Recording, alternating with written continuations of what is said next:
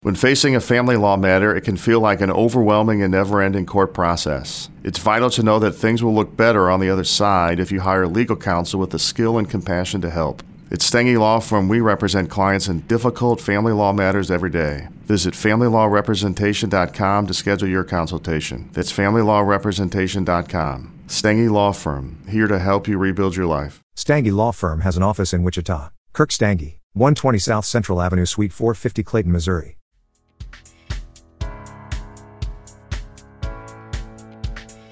Welcome to the How of Business with your host, Henry Lopez, the podcast that helps you start, run, and grow your small business. And now, here is your host. Welcome to this episode of the How of Business. This is Henry Lopez, and my guest today is Louis Gudema. Louis, welcome to the show. Hey, Henry. It's great to be on here. Excited to have you. This topic of marketing is obviously a big one for all of us small business owners. Louis is the Bullseye marketing guy. That's the name of his book as well, as we'll see in a moment. The Bullseye marketing guy, he's also a marketing strategist, a keynote speaker, an author, as I alluded to, and an entrepreneur. He created the internet marketing agency Magic Hour Communications, oversaw the development of its Magic Wand Web CMS, and built Magic Hour into one of the top companies in its national web SaaS market. And then he sold that business in 2009. Louis has worked with startups to Fortune 100 companies to help them prioritize their best short, mid, and long-term revenue opportunities and implement low-risk and high-return marketing programs to achieve them. He's also a mentor for startups at MIT. He speaks frequently at regional and national groups. And he blogs on marketing and business strategy on his own blog and on many other leading business blogs. Today, Louis is focused on helping companies and small business owners to help develop and implement strategic marketing programs that drive business results. And as I mentioned, he's the author of the recently released book, Bullseye Marketing: How to Grow Your Business Faster. I got a copy sent to me, which I greatly appreciate, Louis. Have gone through it. It's a tremendous book, and we'll be chatting about that today. Can't talk about all of it because it is a substantial book, but we're going to touch on it in our conversation today as it applies to small business owners. Louis lives in the West Newton, Massachusetts area. And so again, today we're going to chat about his journey, how he got to where he is today as an entrepreneur, and then some key takeaways from the book. So with all of that said, Louis Gudema, welcome to the show. Good morning, Henry. How are you doing this morning? Good. It's kind of cold and rainy here in Boston, but It's supposed to be beautiful tomorrow, so we'll look forward to that. Well, as we are recording this, we finally have gotten a break from our rains in the Dallas area. This weekend it rained nonstop, so It's good to actually see the sunshine. All right, so let's get started with your career, your journey. Tell me about the early days, what you did after school, your career, and then leading up to starting your first business. Well, when I was in college, I studied theater and film, and when which is actually a very good background for marketing. There's a lot of storytelling skills in there and a lot of communication skills, writing. And then when I was in my 20s, I kind of was doing theater in the Boston area and then transitioned into corporate communications and marketing. And my first client was Coleco Toys at the height of Cabbage Patch Kids. Oh my. So this is going back a little bit, but that was for people who aren't familiar with what a phenomenon that was. It was massive, and they actually sold more Cabbage Patch Kids in its first year than the entire doll category the year before. Amazing. And so that opened a lot of doors for me working on that account. Because even if people didn't want to talk to me, they wanted to hear about Cabbage Patch Kids. And so Boston has a lot of tech companies. Lotus Development was very big at that time, later got acquired by IBM. But I then started to do a lot of marketing writing, and then that moved into video production and corporate videos. for a lot of the tech companies. And then in '98, opened my own marketing agency. As you mentioned, Magic Hour Communications. Initially, we were very focused on large companies like IBM and the Boston Globe, venture-backed startups. And after the 2002 crash, wanted to change from that project model where you didn't know who you're going to be doing work for until the phone rang, to more of a recurring revenue business model. And so we started to design and develop websites for a particular market niche, small colleges and private schools. And that's where we developed our web content management system. We hosted those websites. We became one of the 3 or 4 top vendors in that market niche. And I sold that company in 2009.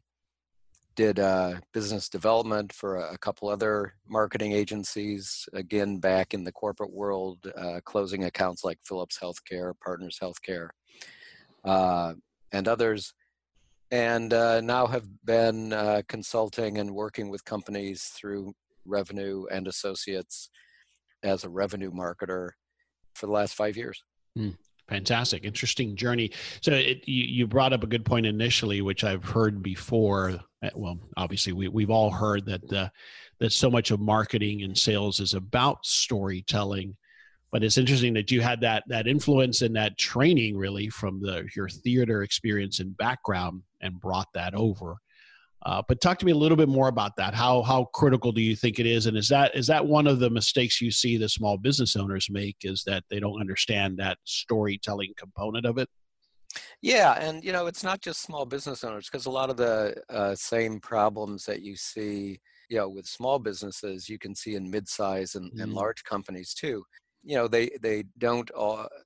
People relate to stories. Think about what people watch on TV most of the time. Think of what you go to at the movies. You go to stories, and even a great documentary filmmaker will tell it as a story. People don't remember facts. They remember stories, and they remember emotions. So part of what I was doing, for example, for IBM, I literally traveled the globe. I circumnavigated the globe twice for IBM, shooting customer success stories in Paris and Sydney, Australia, and Hong Kong, and all over the place. And in just 3 or 4 minutes, a customer could talk about what their problem was, what the IBM solution was, and how it affected their business. And that's something people can relate to often much more than they can some data. Engineers need the data, they need the tech specs, but the business end users relate to the stories. Yep, agreed. Curious, so in 2009, when you sold the business, what led to that sale? And I'm asking in part because I see this as one of the hardest decisions that a business owner faces, especially a small business owner, is this decision to sell. Often there's market factors. There could be things that happen with a partnership. There could be life events, but it's always scary at best, I've found, to decide to sell your business. Tell me a little bit about that experience. Well, part of it had to do, I had been running the business on my own, totally as a 100% owner for a dozen years. I had was in the second kind of boom bust cycle. Mm-hmm. If you think back to the 2000, that decade, we grew 100% a year in 98, 99, 2000, and then the market crashed in 2002, and we shrunk 2/3. We pivoted, moved into that web market for the small colleges and private schools. We're very successful in that. And then the market crashed even worse in 2008, 2009. And it was, just a really volatile period. And just in terms of, my personal not wanting to bear that much risk or go through those kinds of boom bust cycles, if that was going to be what it was like. Now it's turned out for the last 10 years, it's been a steady growth. Mm-hmm. So it hasn't been like that for after I sold it. But the company had value because I had that recurring revenue model. I had dozens, we were one of the leading companies. We had 65 clients around the world, country, actually as far away as Hong Kong, that were paying us annual fees. And so there was something of value to sell at that time. Yeah. So I decided that for me, and the other thing was, as the software became more central to our business, more and more of our budget, more and more of our staff were on the technical and engineering side. And my expertise really is on marketing. And I didn't feel I was the best person to run a company that was becoming increasingly a technology company. Mm. And the company that bought it was headed up by a technology guy. I see. That makes sense. Okay, so the book, Bullseye Marketing, I think came out just a few months ago, right? Yeah, in July. In July. So what led you to write this book? Well, a couple things. I mean, first of all, what I was seeing when I was consulting with companies was that things that worked just 5 years ago weren't working, and that there was a lot of there were a lot of consultants, there was a lot of software companies, marketing software companies, putting out messages about what companies should do. And again, small companies, but also mid-size and large companies that just weren't working anymore. And I'm talking about things like social media and content marketing. And those landscapes have changed dramatically in the last 5 years, but the advice that companies are getting has not changed. Mm. And so at the same time, I did a study and was kind of shocked in 2014 when I did this, and then I just repeated it this year, where I looked at 351 B2B companies that had 50 to 1,000 employees. So these are maybe a little bigger than some of your listeners. Right. And looking at how broad and mature their marketing programs were, and seeing that there was a huge distinction between the software companies, which were very, by and large, aggressive, mature marketers, and companies in most other industries, such as marketing and medical devices and professional services, not marketing, manufacturing, medical devices, professional services, that most of them hardly doing any marketing at all, and really missing out on great marketing opportunities there and revenue growth opportunities. And so the Bullseye approach really grew out of how could those companies, what was an on-ramp that was a low-risk, low-cost on-ramp into these marketing programs that could produce results for companies in a matter of weeks or months rather than years, which it often took with social media or content marketing. Yeah. Yeah, and we're going to dive into some of those concepts because, like you point out, it's such a, what it has ended up happening is it paralyzes most of us as small business owners, either because, we think we're supposed to be on social media. That's the only place we're supposed to be. And we're missing out on the basics of marketing. And that's what I liked in particular about the book. The whole Bullseye concept is to really target in on where the results are in the short term. And a lot of it doesn't have to come very expensively also. A lot of it is free. I mean, it is astonishing, Henry, how inexpensive marketing tools are these days. Mm. There's a lot of software that you can use, with a freemium model. But even something like a MailChimp or a Constant Contact, terrific email marketing platforms, you can have 10,000 contacts, email them an unlimited number of times for less than $100 a month. Yeah. That's crazy.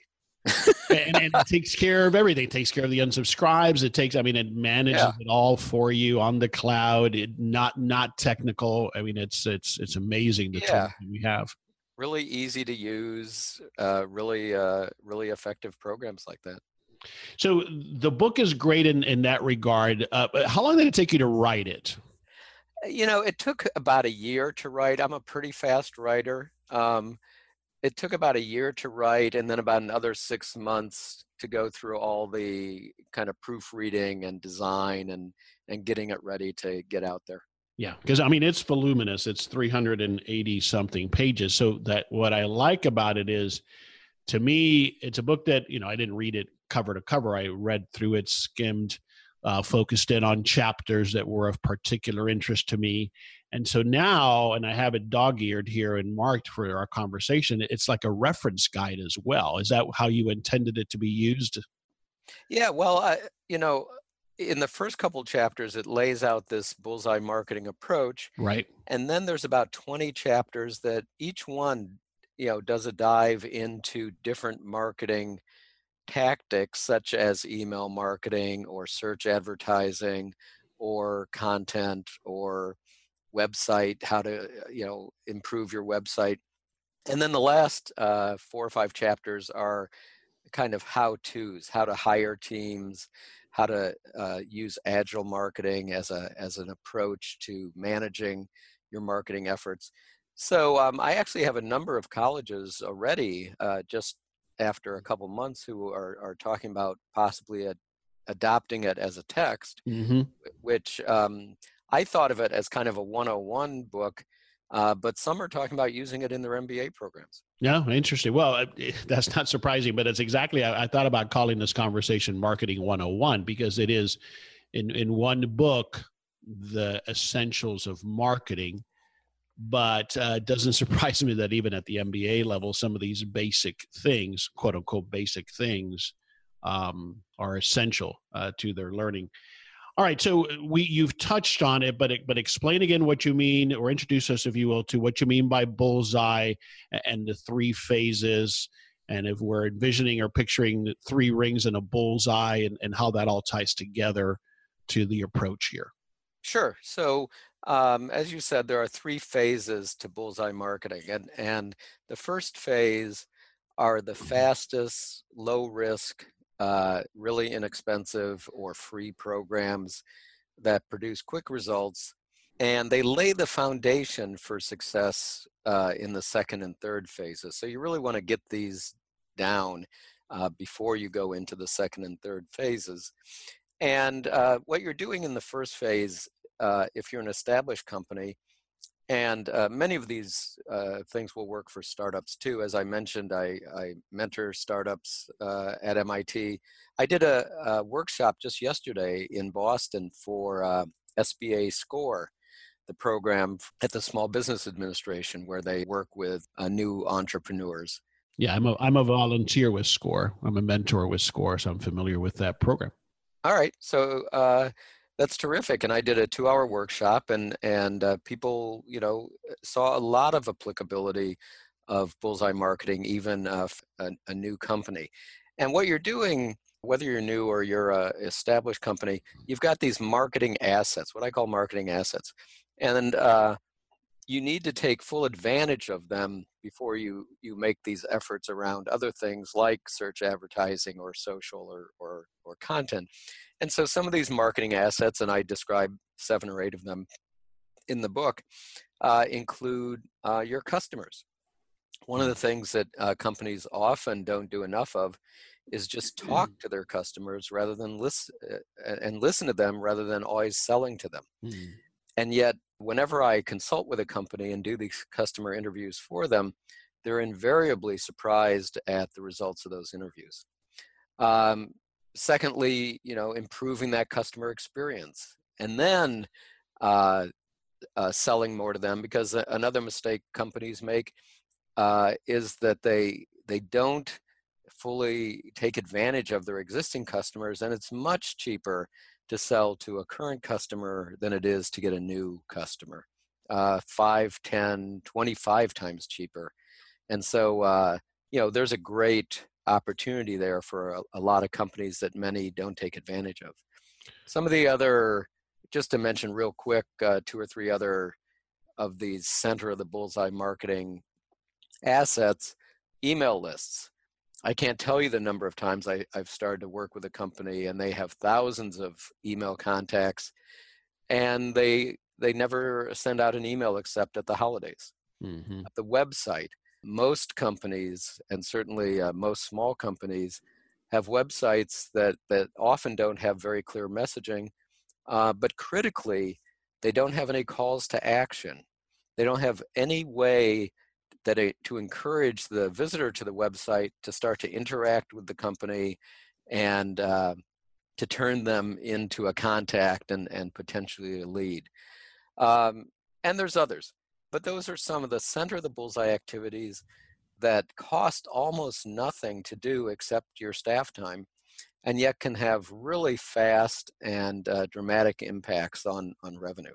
Yeah, so let me interject here because you've shared a lot there already on this concept. I want to go back to listening to the customers, a couple of questions there. Why, I have some ideas as to why we get as small business owners often so disconnected from the customer. In your observation, is it because we get bogged down with the busy work or building stuff or whatever it might be in the back office, if you will, and we kind of lose contact with the customer? Is that what you've observed as to part of the reason why? I don't know if that's, there could be different reasons, and it may have to do with the psychology of the owner. Some owners are very connected and communicate very well.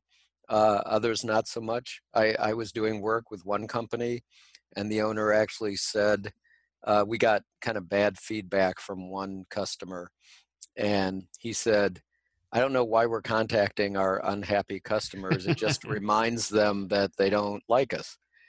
And, that's the opposite of the attitude you should have. Bill Gates once said, your unhappy customers are your greatest asset, because they're the ones who can help you improve your business. And so I'm not entirely sure why, but I certainly do know, I can remember working with another company, and they were developing a product. And I said, call up 20 of your customers over the next few weeks and have 20 or 30-minute conversations with them about this product and find out what they think about it. And I do this with startups all the time too. And get their suggestions, find out how it can be more valuable to them, and certainly if this is a good idea, without you asking, at least 20% of those people you talk to will say, if you really go ahead and develop this, call me because I want to buy that. Mm-hmm. And if you have a bunch of conversations with customers or potential customers about a new product or a new business, and they don't say that, that's a real red flag. Because, if you have a really good idea, people should be letting you know that. Yeah, great point. The other thing is a challenge sometimes, Louis, is that how do you separate what feedback that you get from customers who are kind of dependent on what you're already offering, but might not be representing or telling you where you've got to go in the market? In other words, how do you make sure that you don't get hung up on only serving that vocal minority, and it keeps you from evolving and developing what's next? Am I asking that clearly? Yeah, it's always a challenge, and that can really be a challenge for a company that's starting out, because when you're scrapping for your first few clients and you have a customer who says, I would do business with you if you would provide this or change your product in this way. It can be hard if you haven't done a lot of interviews, if you haven't talked to a lot of people first, to know, is that just something that guy wants, or is that something that the market is going to want, and that's going to be really useful. Mm-hmm. And so that's always something that startups have to avoid, getting pulled in the wrong direction when the center of the market is not there. It's really just this one customer who wants that. So does that in part depend on having a very clear vision of where you want to go with this particular product or idea? Yeah, I think part of it is that, but it's also based on that research, mm-hmm. That you've talked to enough customers and you understand their needs, that you can identify what's someone who kind of fits into that market that you've identified, as opposed to some company that just has their own one-off need. Right. All right. So let's continue here with this first phase of fully exploiting our existing assets. Let's go to the website again, because there's some great practical tips here that I want to touch on quickly. you're talking about the clarity of the message of the site in the book. And in particular, one example that stood out to me that I highlighted was, what's very common right now on sites is to have a carousel of pictures and topics that scrolls horizontally on the page. And you say that for the most part, that's not a good idea. Tell me why that's typically not a good idea. Well, the idea is that you're going to get across 3 or 4 messages, and people, on your homepage, you're going to have this carousel, and there's going to be, 3, 4, 5 items in it that change every few seconds. And that way you're going to be able to get across several messages, but in fact, you're going to get across no messages because you're just going to dilute everything, and people won't be paying attention or remembering all those messages. Whereas if you had one clear, compelling message, that especially for that first-time visitor, that would be much more important to you. Sometimes these carousels are really the result of kind of internal fighting over that home page real estate. Mm-hmm. And someone's trying to marketing, or a web developer, or someone's trying to appease everybody, but they're really just diluting and not serving the company well. Yeah, and sometimes it's technology for technology's sake. Right? Look at how cool our website looks. It has this spinning thing when you come to it. It is amazing to me, Louis, how many sites I go to, and I'm like, it takes me a while to figure out what they're about, right? It's either cliched text or copy, or generic, or all these words that mean nothing, and I'm still confused to try to figure out what they're about. So that's part of that clear message: is what am I about here, and what do I want you to do? So you talked about the call to action. That can be as simple as join my email list, or call, or click here to take the trial. Is that what we're talking about when we're saying call to action, right? Right, exactly. It depends on what your organization is about. For for a nonprofit, it might be a donate or volunteer. Mm-hmm. Right. For an e-commerce site, it's going to be offers. Hey, this is our special today. For a corporate site, it might be get our industry tips, sign up for our webinar, download our white paper. It could be all sorts of different things, but ways to get those people who are kind of, if you don't have these, 99.9% of the people who come to your website are going to come and go without a trace. And you need a way to start engaging with them, to start to develop some business from those website visitors. Yeah, and don't hide those call to action buttons or forums or whatever it might be, right? That's also the thing I see as it gets buried. Yeah, even something that's becoming more popular now is chat. And that's another form, just having that little chat bug in the bottom right corner of every web page that people can click on to talk to someone quickly. That's another way to do it. Yeah. Even with the bot technology, you are seeing that as effective, because people, they don't want to pick up the phone. They want to do it over their computer or their phone. So you are seeing that be effective as well, as far as being responsive to somebody who's visiting your site. Well, there's a couple ways that you can implement it. One is to always have a staff person on it if you have enough people. Or if you're starting out, your website isn't getting that much traffic and not that many people are going to click on it. And if you are sitting at your desk working on things, and once a day, if that, someone uses your chat window and you hear a little ping and you pay attention to it, that might be a very valuable use of a few minutes. That might be an interruption worth having. Right. So even if you can't staff it with live people, and then you've got very high-end systems like Drift for larger, mid-size and larger companies that actually use AI to automate that. And I've been hearing, from companies who are using that, terrific results. All right, let's jump to email, which you also mentioned. A few things there that I wanted to touch on. You call email the 500-pound gorilla, not quite the 800-pound. I'm curious as to why just a 500-pound, but nonetheless big enough.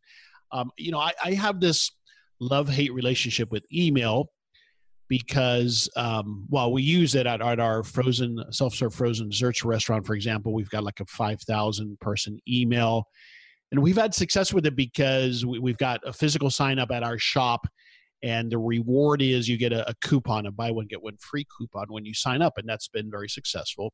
But I always struggle with, as a recipient of so much email, that I don't want to bother those people, that it's going to come across as spammy. So tell me what I'm missing there. For 2.5 years, I wrote a daily email marketing tip.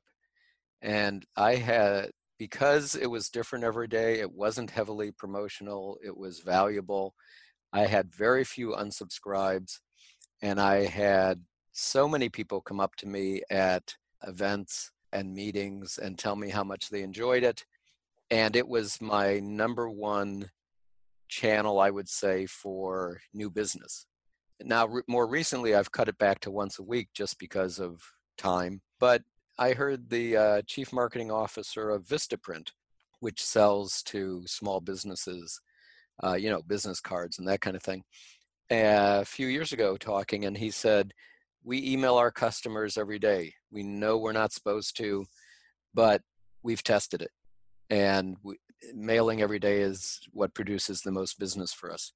Amazing. And I see that from Edible Arrangements and 1-800-Flowers and many other organizations too. So, it may be that for a particular type of company, every day is not right. It may be, once a week or twice a week. But you don't want to cut it back so much that you just kind of get lost and people aren't paying attention to you.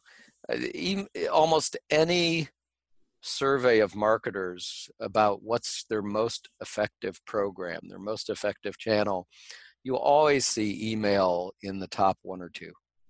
And that's in part, Louis, because as you've talked about, we're in email all day throughout the day, right? We've got it on our phones. It's the thing. We're not necessarily on Facebook all day long. Some of us are, but we're checking our email all day long, and that's part of the reason why, right? Absolutely.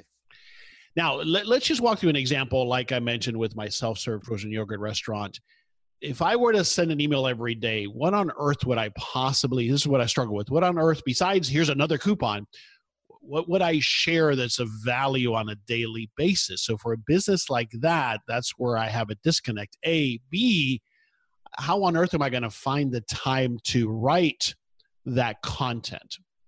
Well, again, it may not be right for that, but on the other hand, there's a pizza shop near me that I like. They have thin crust, very good pizza, and they have a different pizza of the day every day. And they certainly could send an email or maybe a tweet or, post it to Instagram of, what's our pizza of the day today? And that email would be a short, to the point email. It might tell me a little bit about the ingredients. It would certainly include a picture. Is that what they could do with that daily piece of information about them? Absolutely. And at the same time, they might say, oh, by the way, we've added 2 new sandwiches.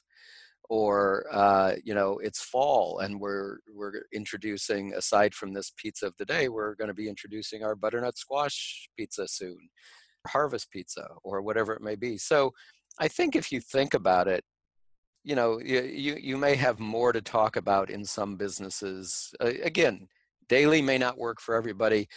The way I describe it is more often than you're comfortable with, because you're probably thinking I shouldn't bother people with this, and you should.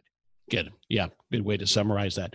All right. You're adamant about, and as am I, about not buying email lists. I want to touch on that. I know everybody asks you about that, but it's one of those things that falls in the category of where small business owners get taken because they're bombarded with these kinds of scams, I call them.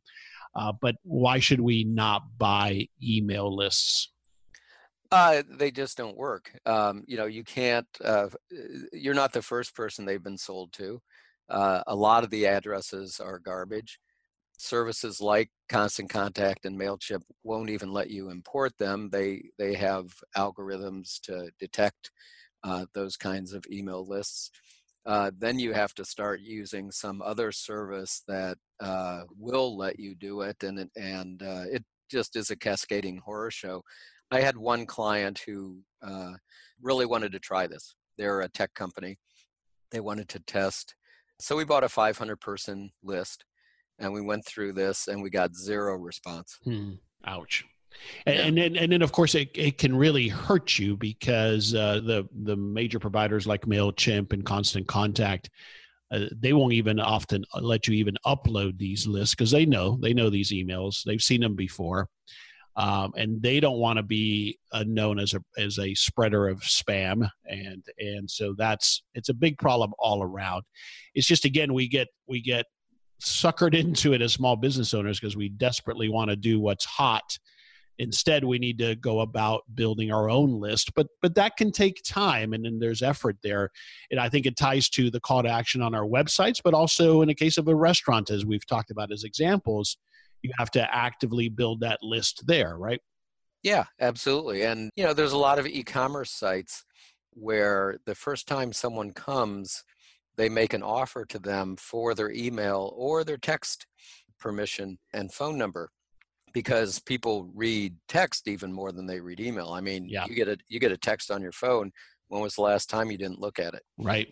So these sites, from Staples to fashion sites and others, the first time someone visits, they'll pop up on the homepage. They'll interrupt their shopping and say, if you give us your email, you get 20% off your first order, or entered in a sweepstakes or something, because they know that most people, the vast majority of people, are not going to buy on their first visit.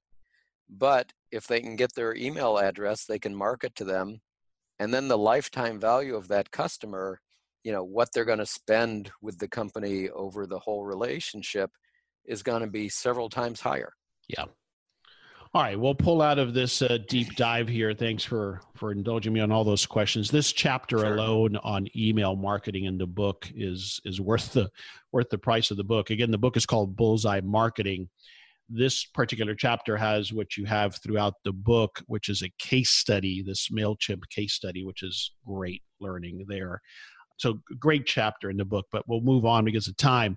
So we've been doing a deep dive on phase 1 of the Bullseye, which is to fully exploit your existing assets, your customer, your website, that traffic that you already have. And it doesn't cost a lot of money. Often it doesn't cost any money. And so that's at the heart of it.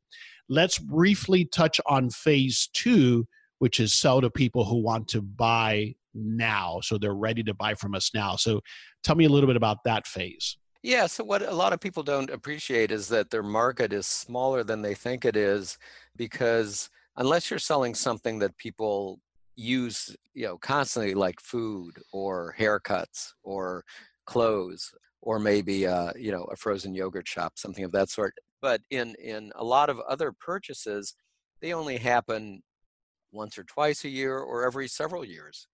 When I had my web development agency for those colleges and schools, typically organizations, companies only redo their website every 4 years or so. So we had a database of 3,000 potential customers, but we had, after a year or two, we knew when they last had redone their website. And so we wouldn't contact them for 3 years, because they, if they had done their website last year, they weren't going to do it again this year. And so that allowed us to be much more cost effective with our marketing and really focus in on those customers who are likely to buy soon.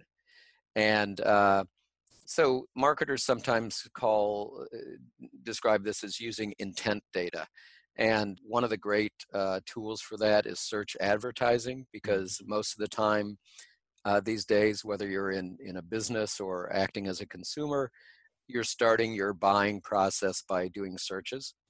And so doing some, and while it can be very difficult to get high rankings for content on a Google search results page, you can spin up a search advertising program, a paid search advertising program, in under an hour.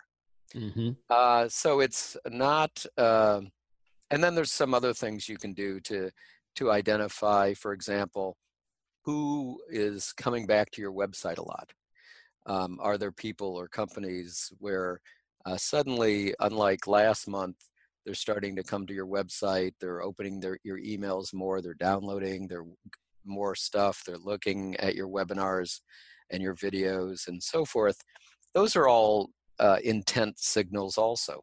So those are people or companies that you want to focus your efforts around, rather than trying to just broadly spread your message to the whole world. Yeah, that makes sense. All right, so that's phase two. Again, phase one was exploit your existing assets. Phase two is sell to people who want to buy now. They're ready to buy now. And you talked about some of the techniques there. That's where retargeting can come in and play a role as well. I've been visiting your website, and now I see your ad on Facebook, those kinds of things. Right. And then phase three, and again, phase three is that outer ring of the bullseye. And as we come out of the inner ring, these things take more time, may or may not cost more, but really the key is that it takes more time to generate leads and sales the farther out of the bullseye we go. Is that correct? Yeah. And so in the outer ring, you have organic social media. Social media ads is a different thing because those can be so well targeted. And you can even use your email list to target social media ads to the same people that you're emailing. So that can be really effective and useful to do too.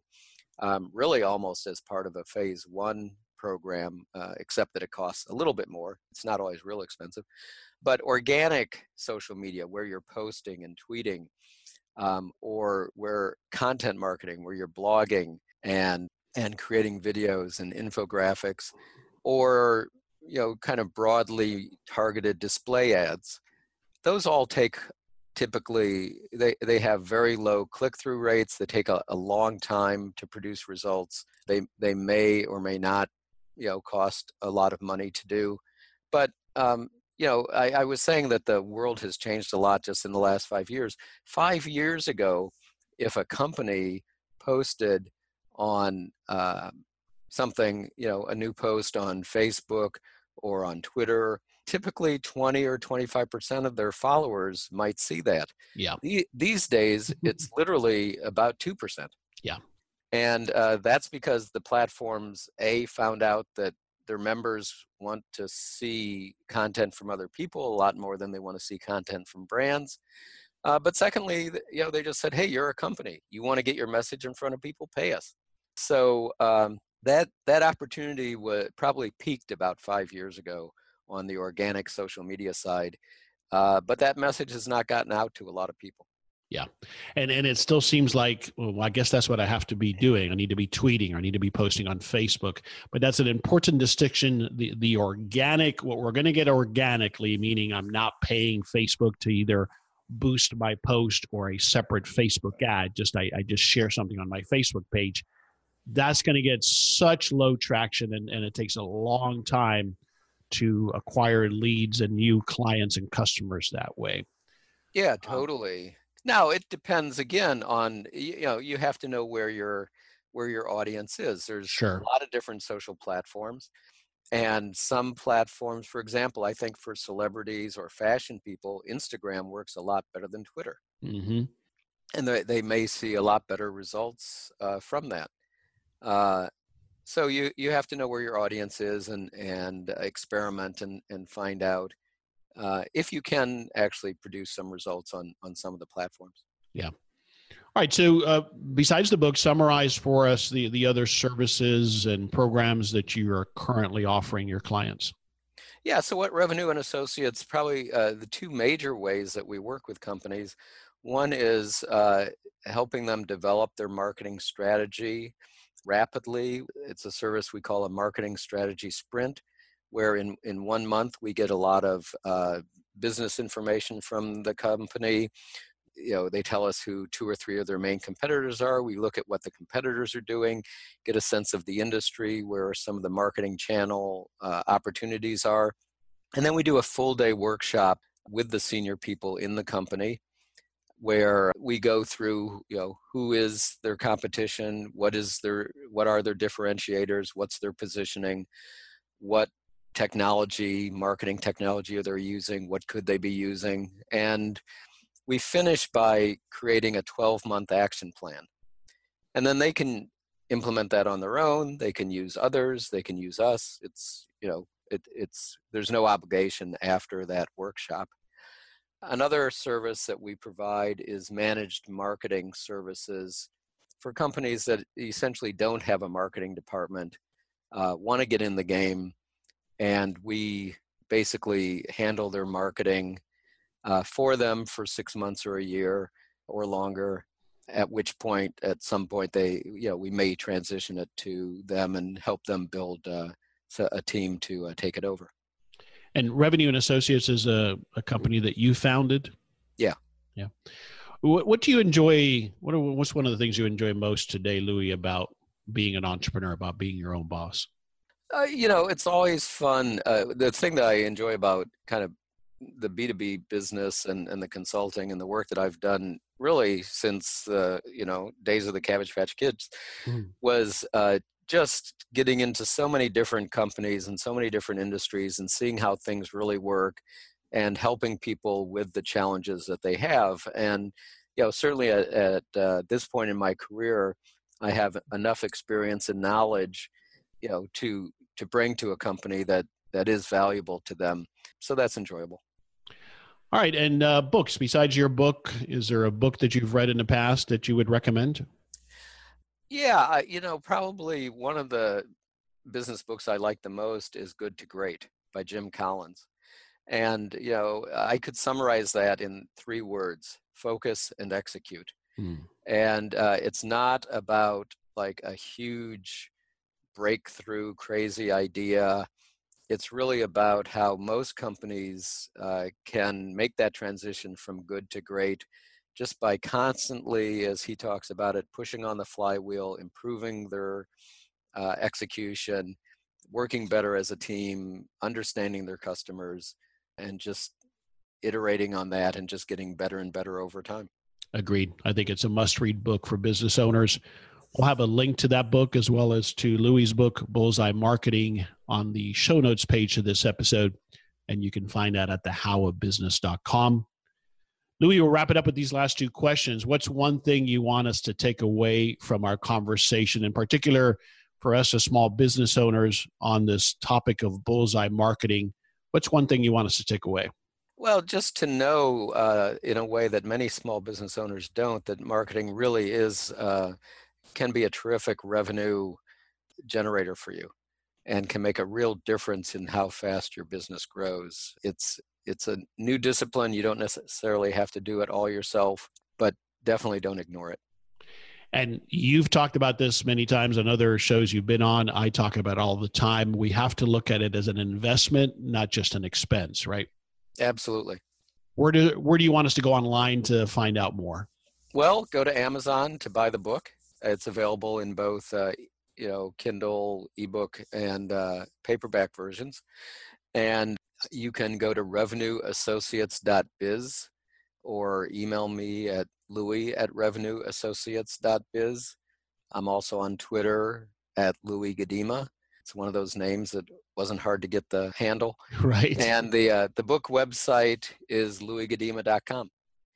Fantastic. And if you didn't get a chance to write that down, you're listening to this episode like I do at the gym or on a walk, we'll have all of those links on the show notes page at thehowofbusiness.com. Louis, this has been a great conversation. Hopefully get you back to talk about so much more in this book. There's a lot of depth here. We just touched on a little bit of it. Thanks for being with us today and sharing of your knowledge, and appreciate it. Thank you, Henry. I've enjoyed it. This is Henry Lopez. You've been listening to another episode of The How of Business. My guest today again was Louis Gudema. We release new episodes every Monday morning, and you can find us on iTunes, Stitcher, and at our website, thehowofbusiness.com. Thank you for listening to The How of Business. For more information about our coaching programs, online courses, show notes pages, links, and other resources, please visit thehowofbusiness.com.